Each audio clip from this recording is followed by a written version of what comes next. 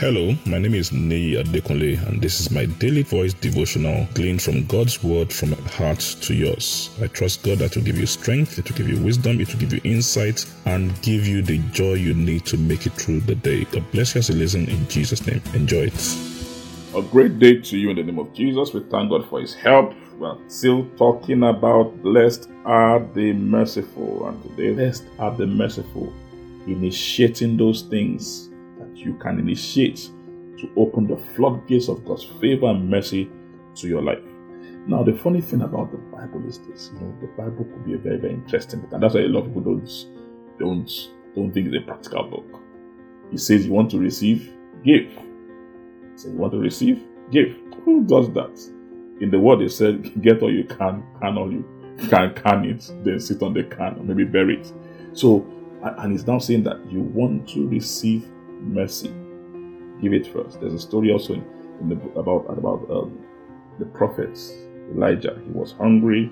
There was famine in the land. He goes to meet this widow and says, "Give me food to eat." The widow said, "Listen, I have nothing to give you except what my son and I will eat." And he says to this widow, "Give to me first, then you and your son go and eat." Who says that? He said, "But listen, as you do that, you give priority to my word and give me first, you'll be all right." Guess what?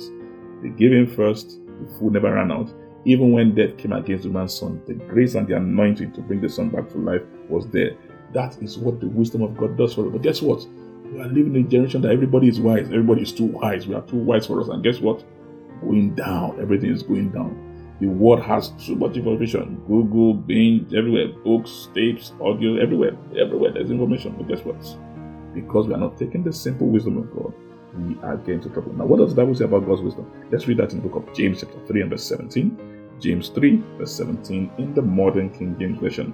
It says, "But the wisdom that is from above is first truly pure, then peaceable, then gentle, then easy to be entreated, then full of mercy and good fruits, without partiality and without hypocrisy."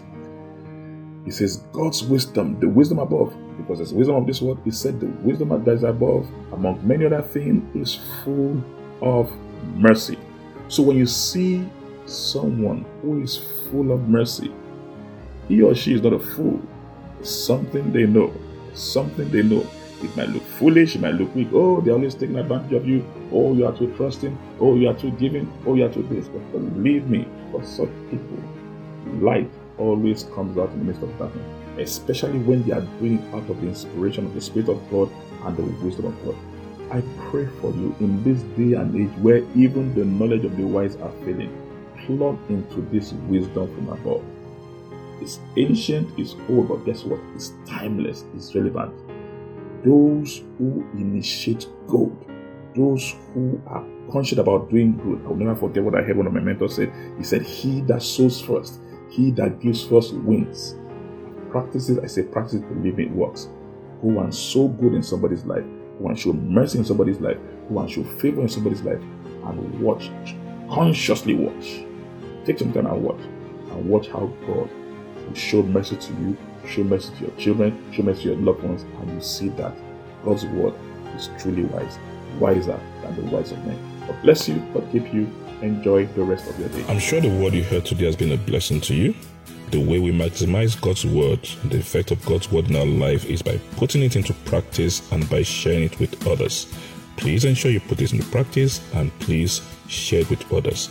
And I trust God that the full benefit of the word will be seen in your life in Jesus' name. Thank you very much and have a wonderful day.